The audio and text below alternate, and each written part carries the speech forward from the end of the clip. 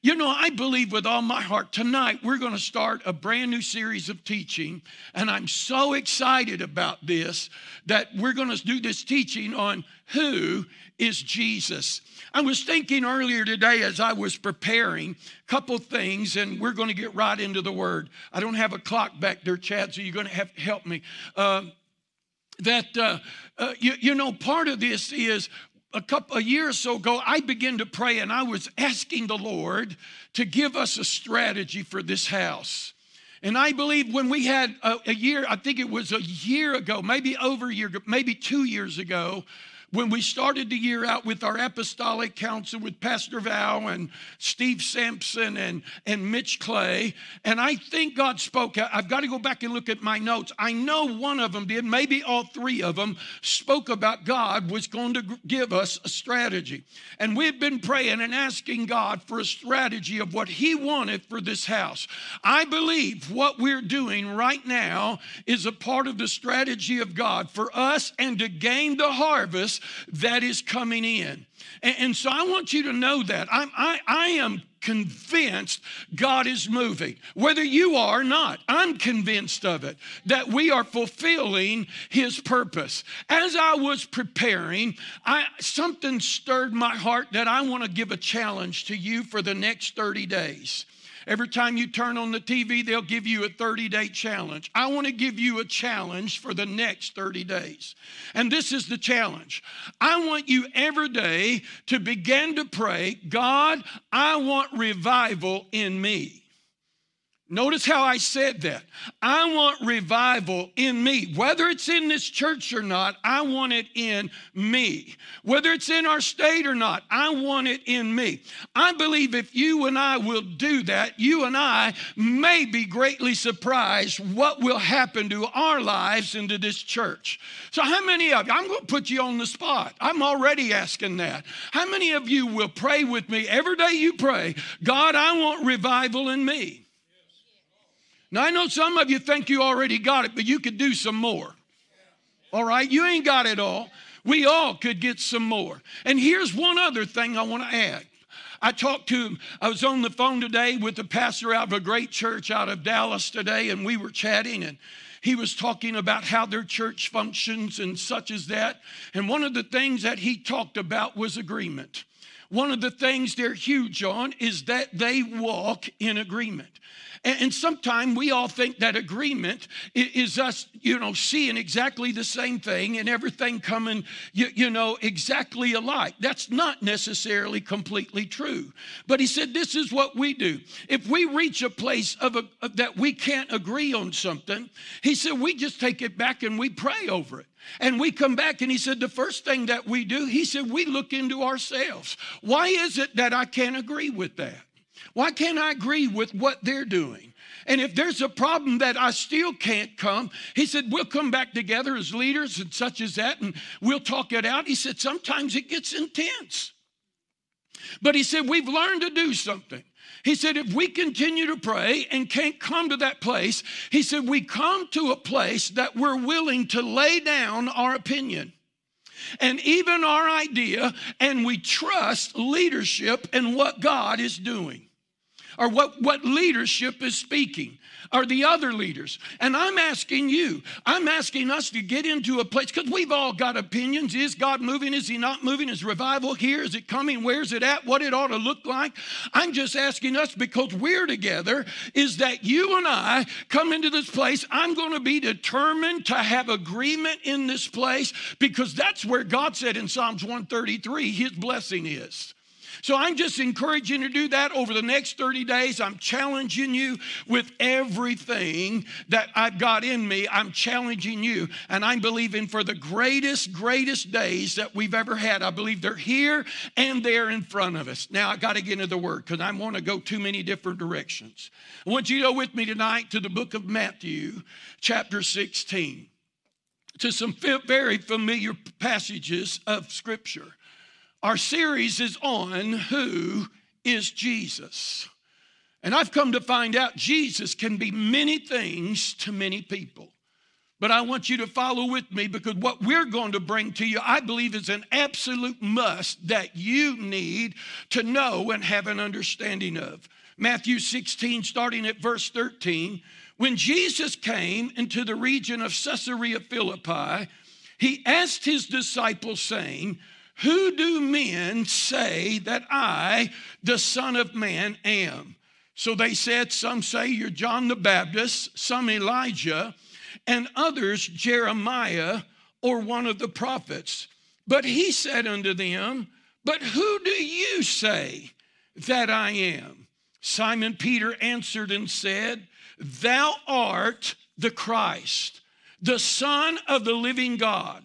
And Jesus answered and said unto him, "Blessed are you, Simon Bar-Jonah, for flesh and blood hath not revealed this unto you, but my Father who is in heaven.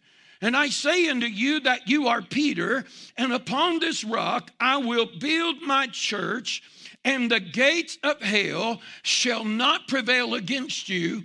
And I will give you the keys of the kingdom, and whatever you bind on earth, and whatever you bind will be bound in heaven, and whatever you loose on earth will be loosed in heaven." Then he commanded his disciples that they should tell no one that he was Jesus the Christ. I want to talk to you for a few moments. I want to speak to us and tell you who Jesus is. We're going to talk tonight about Jesus the Christ. Everybody say the Christ. Now, I've got news. Most of you know this that are in here. Christ is not Jesus' last name. It is not his last name, but you'd be surprised that there's people that do think that. That's what they've been taught. That's what they believe. Many of us see Jesus through a different lens. It's interesting to me, the question Jesus asked was this: "Who do men say that I am?" And of course, Peter spoke up. They said, or one of them said, "Thou art," they think you're John the Baptist. Somebody said you're prophet Elijah. Somebody said you're Jeremiah the prophet, or you're one of the other prophets. And I look at that and think, well, why in the world did they say that? What were they looking at to see that? They're looking through a different lens. If I ask tonight who Jesus is to you, I could come up with all kinds of different answers, and they would probably all be right. I done this yesterday. I was at because I've been studying this, so I took this into the nursing home with me yesterday, part of it. And I asked them, because I got a group of people I don't know. Okay, how many of you in the room are Baptists? I'm not asking you, I was asking them. How many are Baptists in the room? Of course, I had a number of people go up. How many of you are Catholic? Number went up. How many of you are Methodist? Number. How many Presbyterian? How many Episcopals? How many Lutherans? How many Pentecostals? Just one, and maybe one other was in the room. That's me. And then I asked this great question: who do you say Jesus is? This one little lady spoke up. She's a little Baptist lady, and she said, "He's everything." I said, "You're right. He is everything. But what does everything mean to you?" You see, according to the lens of how I was brought up, because I believe there's several different ways I've come to learn about who Jesus is. One of them, I believe, how I have been taught all of my life. Believe it or not, I've come up Pentecostal all my life. This is all I've ever known. I've been taught that he's Savior. I've been taught he's healer. I've been taught he's baptizer. I've been taught he's deliverer. I've been taught that. Many others have been taught that, but some of them have been taught that all of that stopped with the apostles, or the day that the apostles were over. So they bought into that. So they believed that all of their life. So what do they look through? They look through the lens of how they've been taught. May I say, we see Jesus through the lens of who we are following. Because if you don't have people that are teaching you properly, or teaching you about the fullness of Jesus, you're limited. You're limited to that lens. Several of us have glasses on in this place tonight. And if I gave you mine and took yours, I might not see well through yours. No more than you would see well through mine, because mine have been fitted for me. See, I believe we come to know who Jesus is by how we've been taught. The main way we need to come to know who Jesus is through this book we call the Bible. Because through the book, the Bible says, he said, lo, I come in the volume of the book. Do you realize, Oral Roberts used to say it like this. He used to teach, it's Jesus in every chapter of the book. Every chapter. Did you ever try to go through the Bible and find Jesus in Old Testament as much as you find him in the New Testament? You might be surprised how much Jesus is revealed because it is about him. Everything, even the tabernacle. I know Charlie's a big studier of the tabernacle. The reality of the tabernacle is a revelation of Jesus. If you and I really looked at it for what it really is. But sometimes we're not taught that. We just taught that it's a Hebrew custom. So I can learn through this right here. Some of us have learned Jesus by experience. We've got an experience of Jesus.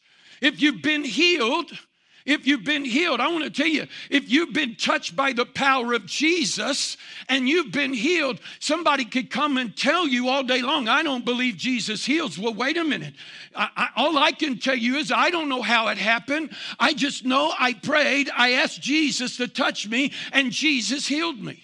That man can tell me all day long. I know when I was a little boy, Jesus healed my feet. I know that. As a little boy, I was allergic to the grass. I couldn't walk barefooted in the grass in the morning dew.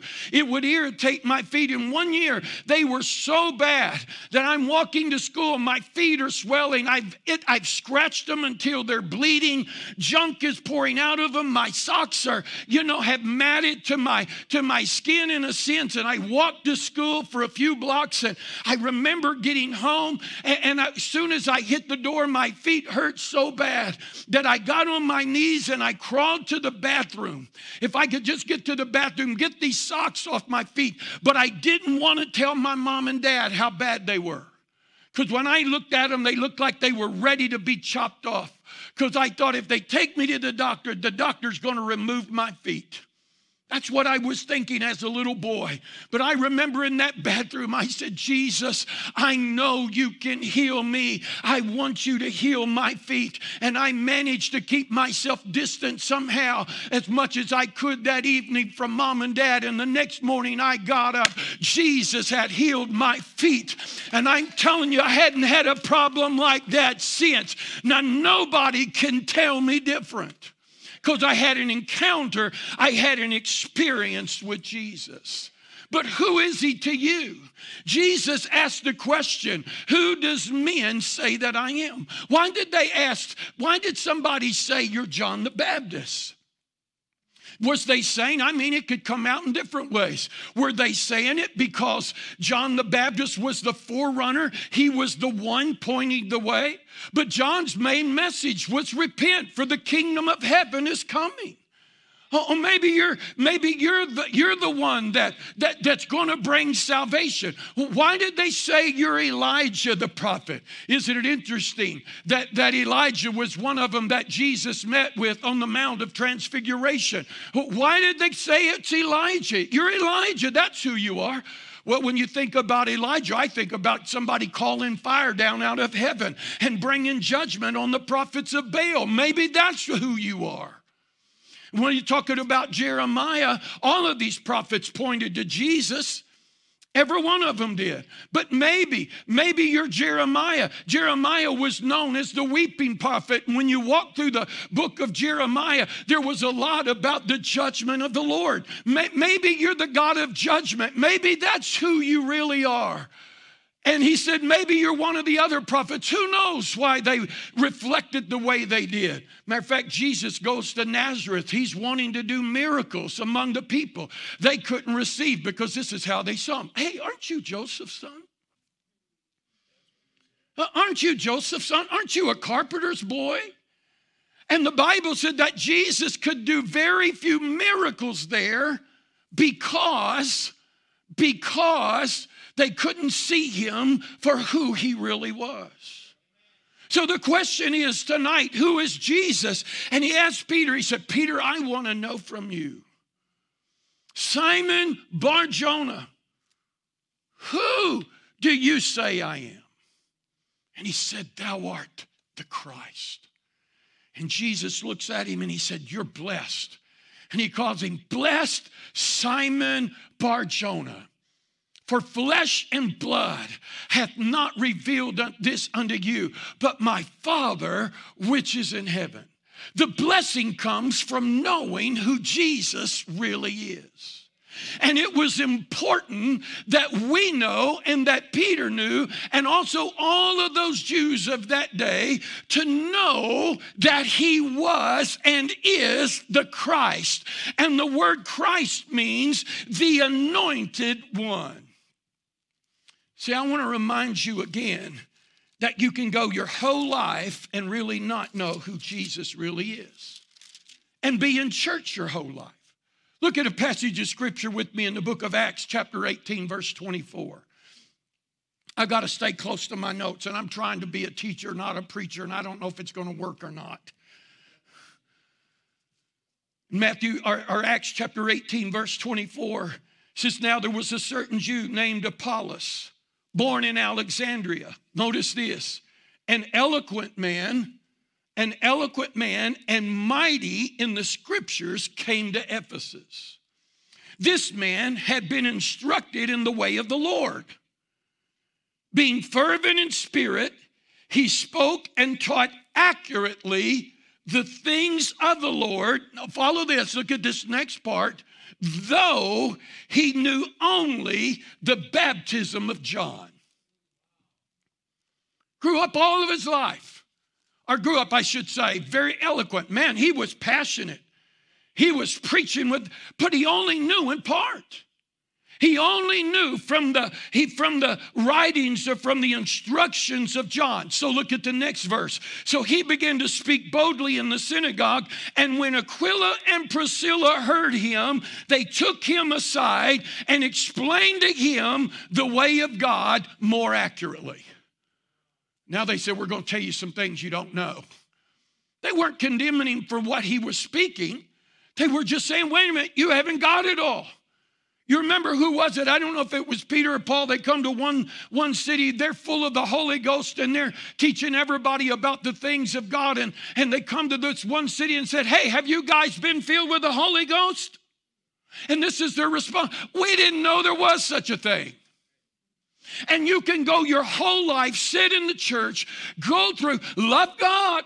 You can be passionate about your worship, be passionate about who you are, but still come up short of who Jesus really is. But the more you know who Jesus is, the more blessing, I believe, is given to us, and the more that we can walk into the great things that God has designed for us. He said, blessed are you, Simon Bar-Jonah. So why did he say that? Who's Simon Bar-Jonah? The word Simon means hearing, and the word Bar-Jonah means the son of Jonah. And it's interesting that chapter 16 of Matthew starts out with the Pharisees and Sadducees asking for a sign from heaven. Show us who you really are. Give us something.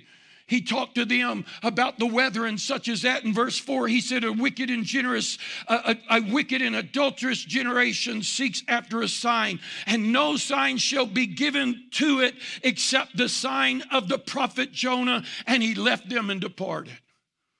Maybe he was reflecting something about that moment of Jonah. He said, wait a minute, you're of the very nature. You're going to be of the very nature of Jonah. Jonah had a walk with God. Y'all remember that God called him to go to Nineveh, but he was refusing to go to Nineveh. So what did God do? He had a fish swallow him until he turned his mind around, and then he started doing the things of God. He looks at Peter, and then he said, Peter, because of this revelation, I'm changing your name, because this is the foundation of what I'm going to build my church on.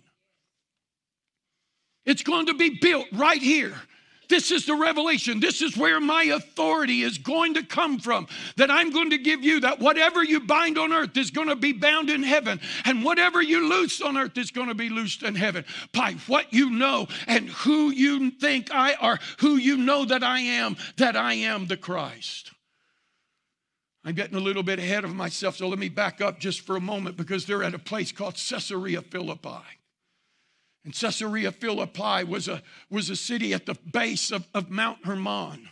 It spoke of in the book of Psalms 133 that the dew and everything would come down that mountain. And this city here was very evidently very populated, but it had become a very pagan area. And as they come into this city, as they come into this coast, or they come into this place called Caesarea Philippi, in the mountain or on the cliffs that would surround this community or surround this city, we'll call it a city, that would surround it, would be the carvings and the images of idols that they worshiped. I think I read in one place there were like 14 different idols, 14 different altars that had been established, and their images were all over these rocks as they go through. And I guess they are still there today if you would go and visit that part of the country. Matter of fact, there is a cave there of which the water would come off of that mountain and would fill it, and it would flow to the Jordan, that they say would be a bottomless pit that is called the gates of hell. That is where they would say that in certain seasons and times, these spirits and gods would go, and they would secure themselves in this bottomless pit called the gates of hell. So when Jesus is talking about the gates of hell, he's talking about the spirits that find their domination or find their place, what they call their place of abode. So here they're looking at this. He's in the moment of an illustrated sermon. Jesus was the master illustrator. And so they're walking through and they see these idols. Matter of fact, they had built one major temple to the god Pan, I think that was his name, which is the god of nature. Is the God of nature, and they had built this incredible temple where people would go and worship. And even some of the unrighteous kings of Israel had gone there and offered major sacrifice at this very place. And not only was it just a place to worship the gods of nature, there were very perverse things that went on through the sacrifices at this place called Caesarea Philippi. And it's in this very place that Jesus said, in the face of these idols, in the face of these gods, he said, I want to know who men say that I am. And that's where he said, thou art the Christ, the Son of the living God. And Jesus said, yes, now you're going to be Peter. I'm going to establish a new foundation. And notice what he said, upon this rock I will build my church. What was he saying? We think church, we think of this right here. But the reality was, he's saying, I'm going to build my temple. I'm going to build my dwelling place. But you and I have to understand something. He really wasn't talking about something made with the hands of men. He was talking about the temple that would be made by the hands of God, who Paul said in the book of Corinthians, we are the temple of God. And he said, the gates of hell, the demons of this world will not stand against my temple. So who is he? He's the Christ. The word Christ means the anointed one. The word Christ is found in the New Testament 571 times. And it's interpreted the anointed one. If you'd go back into the Old Testament in the Greek form or the Hebrew form of it, it would be the word Messiah. Same word found in Hebrew.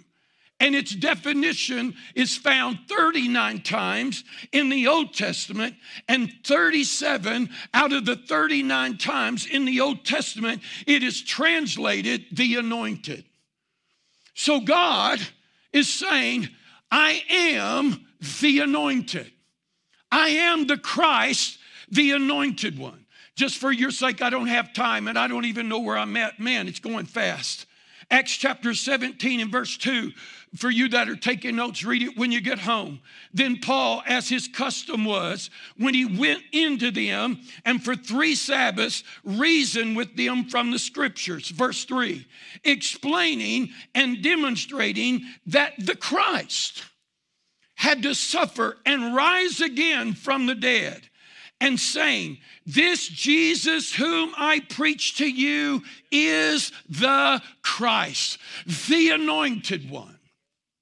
In the book of Acts chapter 18 and verse 5, when Silas and Timothy had come from Macedonia, Paul was compelled by the Spirit and testified to the Jews that Jesus is the Christ, the anointed one.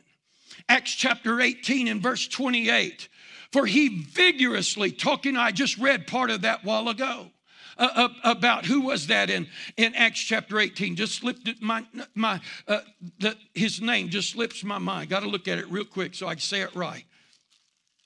So give me a moment. I'm going there. Are you okay? All right. Hope you're receiving something. Acts chapter 18 and verse 28. It was Apollos that went and began to preach. And then it says after Aquila and Priscilla had taught him, when he desired to cross to Acacia, the brethren wrote, exhorting the disciples to receive him. And when he arrived, he greatly helped those who had believed through grace, for he vigorously refuted the Jews publicly of the things they had been taught, showing from the scriptures now that Jesus is the Christ. So when he was the Christ, what does that mean to you and I? What does that mean that he's the anointed one? God gave command in the Old Testament that 3 different groups of people would be anointed. Only 3 groups. The first one would be the prophets. The second one would be the priest. The third one would be the kings. Each one of these is a foreshadowing of the function that the Messiah would fulfill. So therefore, Jesus becomes not just our Savior, but he is our prophet, he is our priest, and he is our king. Let me prove that those 3 things. In the book of Exodus chapter 30 and verse 30, we can't put them up there, so you're going to have to take notes and look at it when you get home. God gave command to Moses. He said, take your brother Aaron, and you shall anoint Aaron and his sons and consecrate them, that they may be ministers to me as priests. We need to understand the role of priesthood. You're going to understand that in a minute. But that's why we need to understand. 1 Kings 19, verse 16. You remember when Elijah called fire down out of heaven? Jezebel gives a word. If he's alive by this time tomorrow, and Elijah runs to the cave and God speaks to him and said, what are you doing here? Man, Brother Donald Sims preached a great message using that just a few weeks ago. So when he's there and he's refusing to go where God tells him in a sense, he said, I want you to go now, and you shall anoint Jehu, the son of Nimshi, as king over Israel, and Elisha, the son of Shaphat, of a big long name, you shall anoint as prophet in your place. That's 1 Kings 19 and verse 6. In Deuteronomy chapter 18, verse 18, this is a cool verse. Matter of fact, turn in your Bible. Let's look at that. Let's look at that together. Deuteronomy chapter 18. Man, no wonder Jesus is speaking to us about making him the center of everything. Because you and I need to grab a hold of this to live victorious. Deuteronomy chapter 18. And let's look at verse 15. I'll start reading there. God speaking through Moses to the children of Israel. The Lord your God will raise up for you a prophet. Notice this, it's a capital P. Like me. Boy, I like that part. Notice what he said. I'm going to raise you up a prophet like me. He's going to be of my nature. He's going to be of my being, my person. From your midst, from your brethren, him, capital H, not just because it's the start of a sentence, him shall you hear. According to your desire of the Lord your God in Horeb in the day of assembling, saying, you said, let me not hear again the voice of the Lord God, and nor let me see his great fire anymore, lest I die. You remember when they got to Sinai? and God calls Moses to come. The mountain was on fire on top. There were great clouds, and there was thunder, and there was lightning, and the mountain shook in a sense. I'm paraphrasing a little bit. And the people said to Moses, Moses, you go up. You go up in here for us. You go up and bring us a word, because if we go up in here, we're going to die, and we don't want to die. God said, that's a good thing. You don't want you to die, but I'm going to raise you up a prophet that's going to speak for me. And you're not going to die, but you're going to live. And the Lord said to me, what they have spoken is good. So I will raise up for them a prophet, again, another capital P, like you from among their brethren, and I will put my words in his mouth, and he shall speak to them all that I command him. So why is it important? Why is it important that I understand that Jesus Christ, Jesus the Christ, my prophet, my priest, and my king is so important? So I want to give you three things real quickly. I want to talk about the prophet. I want to talk about the priest. And I want to talk about the king. Here's the reason why. Why does it mean he is my prophet? Because Jesus fulfills all three of those in our lives. So that, here's the first one. Why is he my prophet? So I can hear from God. So that you can hear from God. Jeremiah chapter 31 and verse 34 says, no more shall every man teach his neighbor, and every man his brother, saying, know the Lord.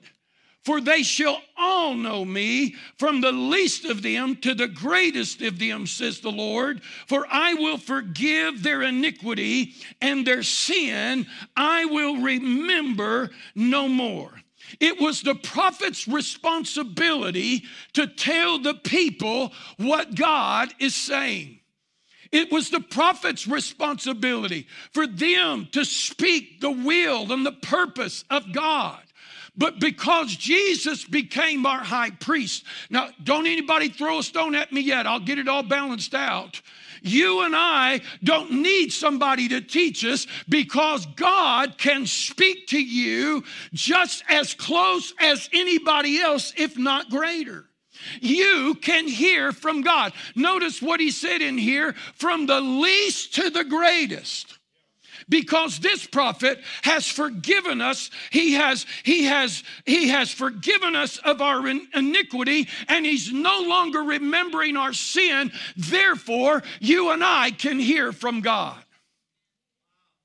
There's not an excuse for anybody in this place when you know who he is. I can hear from God. Now, I'm going to blow your mind for a moment. We really don't have a hearing problem. We really don't have a hearing problem. What we do have is a recognition problem. Hello.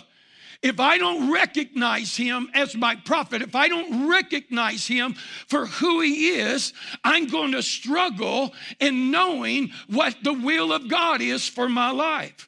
In John chapter 10 and verse 27, Jesus speaking to those that were with him, the disciples and all those Jews, he said, I'm the good shepherd, and I know my sheep, and my sheep know me, and my sheep hear my voice, and a stranger they will not follow. Because they recognize the shepherd. They recognize the prophet. See, sometimes we think, man, I'm having a hard time to hear. Maybe we're not having a hard time hearing. Maybe we don't need to clean our ears out. Maybe we just need to recognize our shepherd, because I'm looking for Pastor Val, the prophet, to speak to me instead of God. And I believe, well, Pastor, what about these prophets like Pastor Val and other people that prophesy? Didn't God give us the fivefold ministry? Didn't Jesus, when he ascended into heaven, did he not leave to the church? He gave gifts unto men, the apostles, the prophets, the evangelists, and pastors and teachers. Yes. But I believe God's voice is greater than their voice. And their responsibility. Remember, this is an infant church. And so what he's doing through these apostles is keeping us in line. And they're helping us understand, yes, you heard from God. That's real. They shouldn't be bringing us really any new information. They should be confirming what we're already knowing and hearing from the Lord. Come on, we're going to another level. Man, we just need, Pastor, I want you to tell me what I'm supposed to do. You already know if you'll get before God.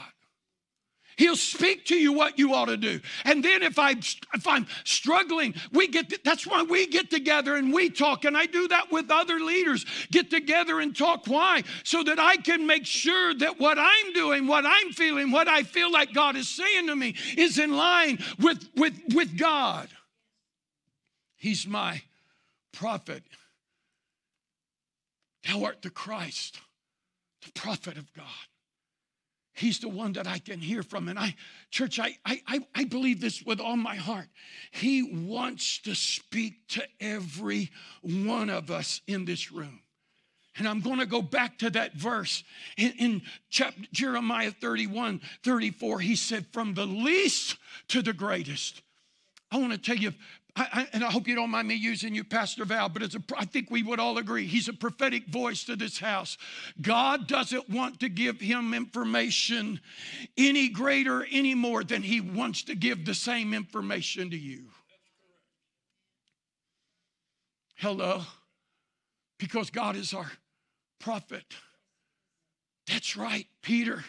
You're right. This is what I'm going to build my church upon. This is where my temple is in the ability to hear my voice. But you got to understand, we've got to know that he is our prophet and God is speaking. Now, why is he my priest? How is he my priest? Remember, he's prophet, priest, and he's king. In the Old Testament, if you went there, the only one that was able to approach and really talk to God, well, think about this for a moment, was the priest.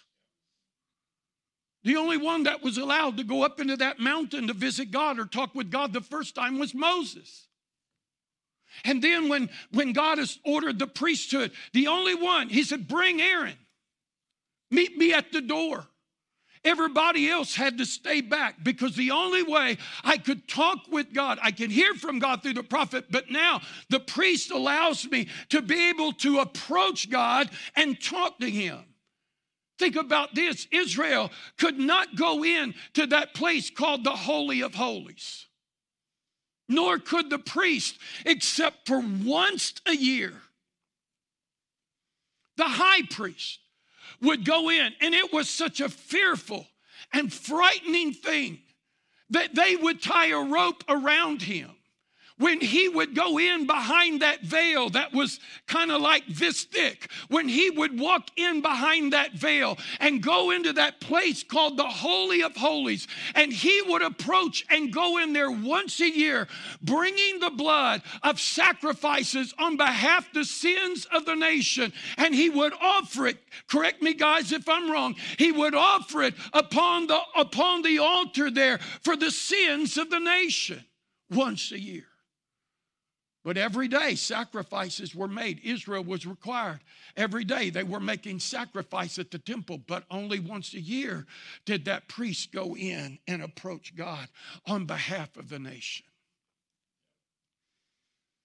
It was because of his blood, because of what Jesus did for us as our high priest, that we can go boldly now into the presence of God, and I can talk and I can communicate with God, and I don't have to be afraid. I don't have to have a rope put around my waist. I don't have to have somebody stepping by. I sure hope Pastor's going in pure, because I don't want to come in and find him dead or totally. The Bible tells us, look at Hebrews chapter 7. In verse 27, it's talking about Jesus, and it's talking about the priest of that day. Let's start looking at verse, let's back up and look. Oh, let's see. Let's look at verse 23. It says, also there were many priests because they were prevented by death from continuing. But he, because he continues forever, has an unchangeable priesthood. Therefore, he is able to save to the uttermost those who come to God through him, since he has always lives to make intercession for them. For such a high priest was fitting for us, who is holy, harmless, undefiled, separate from sinners, and has become higher than the heavens, who does not need daily, as those high priests, to offer up sacrifices first for his own sins and then for the people. For this he did, man, you need to mark this in your Bible. For this he did once and for all when he offered up himself. So you and I need to understand that Jesus has paid for our sins absolutely once and for all, every sin. And that's why it's so important that you and I understand that, because if we don't know that he is our faithful high priest, this is what we'll do. We'll live doing penance, and we'll strive and we'll labor trying to please God so that I can talk to him and get him to bless me. I think sometimes we do that and don't even realize we're doing it. Well, if we just come in and prayed more. I'm not saying we don't need to pray, but prayer can become works. I think we need to come to church more. I believe we ought to be in church, but if I'm not careful, church can become works. I think we ought to give more.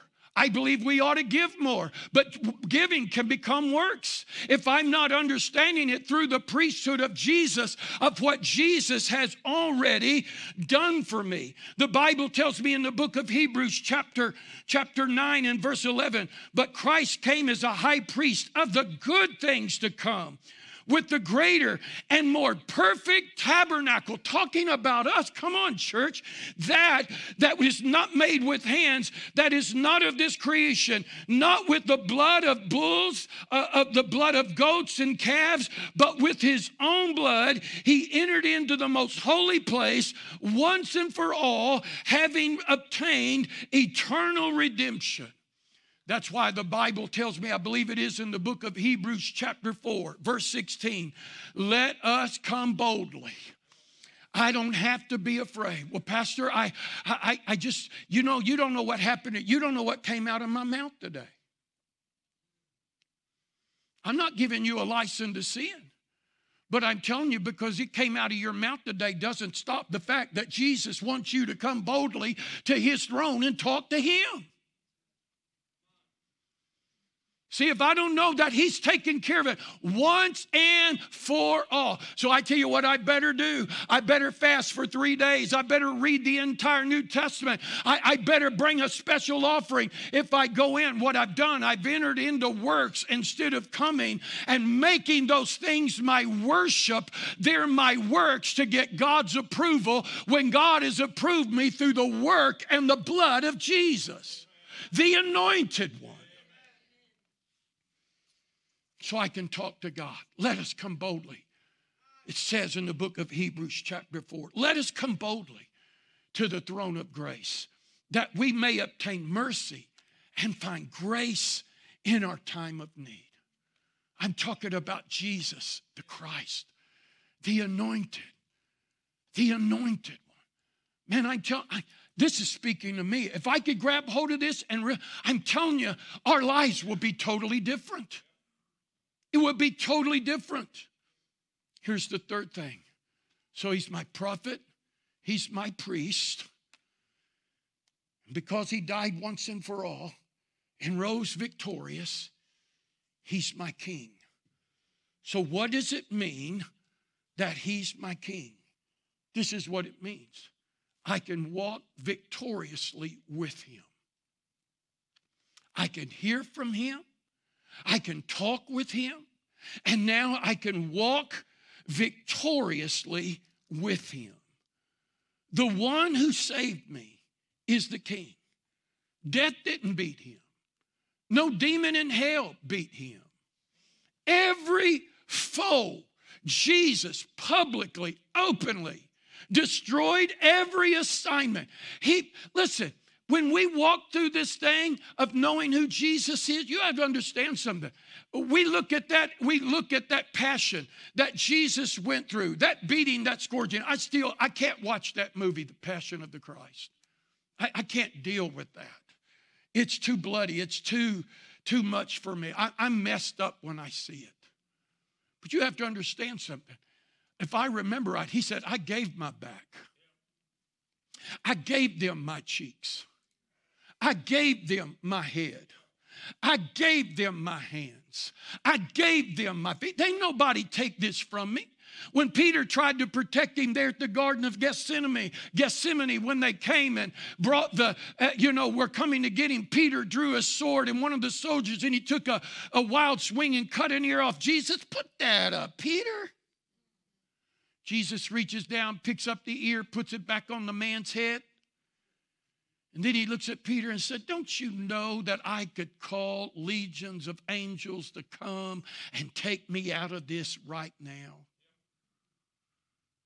You and I better hear that. He is a victorious king. I just read through the book of Kings. I've had a struggle getting through the book of Kings. I'll be honest. That's a tough book to get through. Because you know what it's about? It's about the rulers, one kingdom, all constantly at fight and a battle against another kingdom. And it's about these kings that rise up and they do evil and then they fall. God sends an army and overtakes them. All through the book of Kings, it's kind of that way. I'm glad I'm out of it in Chronicles now. And probably will read some of the same stories again. But you have to understand something. He is the King of all kings. Look with me at the book of Revelation, chapter 17. Revelation, chapter 17. And around the 13th verse. Man, I tell you what, I'm glad I got some of you Bible scholars in here, because when I read through the book of Revelation, there's things that make my head swim. I'm being very serious, but I continue to read to say, God, give me understanding of what is going on. And he writes about the mystery of the woman and the beast that carries her. And in verse 8, he says, the beast that you saw was and is not will ascend out of the bottomless pit and go into perdition. And those who dwell on the earth will marvel, whose names are not written in the book of life for the foundation of the world, when they see the beast that was and is not and yet is. Isn't that crazy how he writes? There also are 7 kings. These are thrones. These are rulers.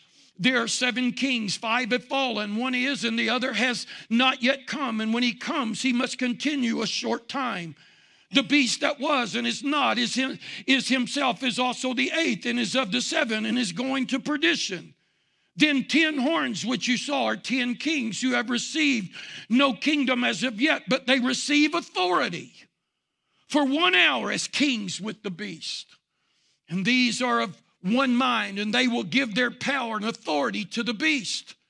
And these will make war with the Lamb, the capital L, Jesus. These will make war with the Lamb, and the Lamb will overcome them. And he is the Lord of lords. You need to mark this in your Bible. And he is the Lord of lords. The word Lord in one place means master ruler. He is the Lord of all that say they're the master ruler. And he is the King of all kings. He is the supreme deity and authority. And those who are with him are called chosen and faithful. He is the King of all kings. They made war and the Lamb overcame them. And because he is the King of all kings, you and I can walk victoriously through this earth. Now let's settle something right here, right now. Every one of us in this room. Satan is not an equal counterpart with Jesus. He is not an equal with Jesus. He may be given the title the Prince of Darkness, but he is not the equal with Jesus. He is a created being. He was created from the very beginning, created by the hand of God. His name, if he's going to be a counter, an equal to somebody, he will be an equal to either Michael or Gabriel, but he will not be an equal to Jesus. Lucifer is a fallen angel. Jesus is king. Jesus is the creator, and Satan is a created being. Satan is the prince of darkness, but Jesus is the king of light. And he is the king of all kings, and he is the king of all princesses. So if there is a prince, which a prince simply means he is a ruler, but he is subject to a king. So if Satan is the prince of darkness, he is subject to the king of light.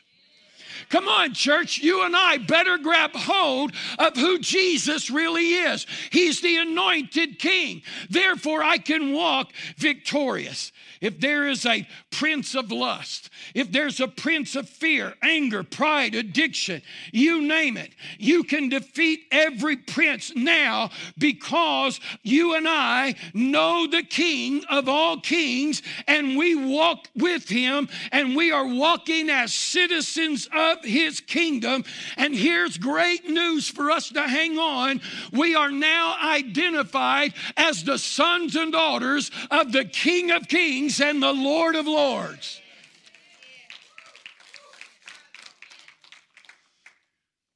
Peter, who do you say I am? Thou art the Christ. You're my prophet. You're my priest. And you're my king. You and I can walk victorious when we know who Jesus is. And again, he said, blessed are you, Simon Bar-Jonah, for flesh and blood has not revealed this unto you, but my Father which is in heaven. I want to tell you, the more that you and I can get in the Word and understand, the more that we can walk in his fullness. And I am convinced more that sickness, disease, poverty, lack, addiction, lust, whatever would be thrown at us through the enemy, you and I have victory. We have already been given victory over that. It's just us recognizing where it all comes from and knowing who we really are in him. You know, there was one little story in the Old Testament of the kings that y'all remember, King Saul, that had a son by the name of Jonathan. I'm closing down and getting this out right here. And Jonathan and David had passion for each other. They were brothers. And they made a covenant with one another, right? But Saul despised David. And you know the story. Over time, Saul is killed, and so was Jonathan. And David's heart grieved because of his heart that he had for Jonathan. And Jonathan had a son by the name of Mephibosheth. He had a son. And you got to keep in mind something in this picture. That when David had really begun to strike back war against all that belonged, because God really gave him a command, wipe out everything that belongs to Saul. Don't leave anything. That the only thing left was one son, and it was Mephibosheth. And one day in the book of 2 Samuel, let me see, it's in 2 Samuel chapter 9. You can check it out later. David said, is there not anything of Jonathan's, because of my covenant with him, that I can show kindness?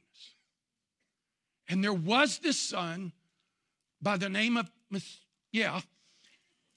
that when David was warring, that when he was a young child, just an infant, his nursemaid or whoever was caring for him grabbed him up and was trying to run to protect him. And when she did, she dropped him.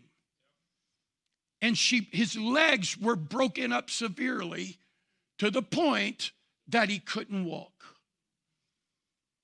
And he grew up like that. And you got to keep in mind his fear, his image of David is now, the reason I can't live right, the reason I can't walk, the reason I can't be is because of him. Think about that for a moment. Because they're on the run from David. David caused this. But years pass, and David said, is there not somebody that I can show my covenant, my kindness through that belonged to Jonathan? And they said, there is this young man by the name of whatever. Sorry, I can't say it. He said, bring him to me. Have him come. And David brought him to his palace. David said, set him at my table. Provide the king's meal for him.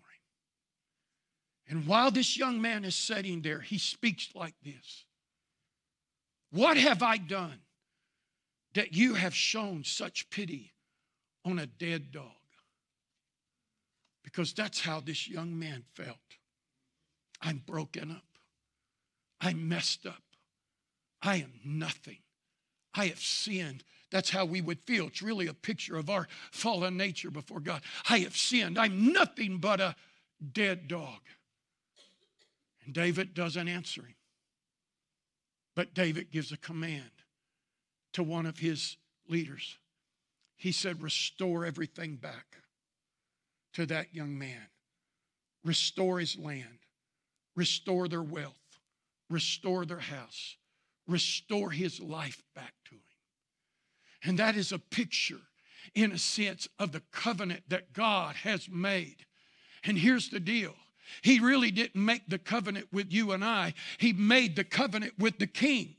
And that if you and I will believe on Jesus, you and I enter into that same covenant so that everything is restored back to us that we lost when we fell in our sin away from God. That's why it's important that I know Jesus. That I know Jesus, that he's my prophet. He's my priest and my king. And this is what he said. This is where I'm going to build my church. This is the foundation of my temple that I want you established on. What I've done for you, not what religion says, but what I've done for you. You can hear me, you can talk with me, and you can reign with me. Come on and stand. Hallelujah. Hallelujah. Come on and lift your hands and just thank Jesus for what he's done for you. God, I thank you tonight. I thank you tonight, Jesus, for what you've done for me. That you took my sin. You took my iniquity. God, you paid the price for me. Jesus, that you become the one that would die for me. You would be the one that would shed your blood. You became my everything, my all in all. Jesus, I thank you tonight that I can hear the voice of heaven. I thank you tonight that I can come and talk. I can come boldly to the throne of grace. I don't have to be afraid. I don't have to fear that way anymore. I can walk and reign victoriously because of you, Jesus. Oh God, I thank you tonight. I thank you tonight, Jesus. I give you praise. In Jesus' name. Ha, shatamaka. Come on, give Jesus a shout of praise in this place. Hallelujah. Hallelujah. Hallelujah. Thank you, Jesus. Thank you, Jesus. Thank you, Jesus. Wow, well, you got something to chew on now so you can walk out of here in victory.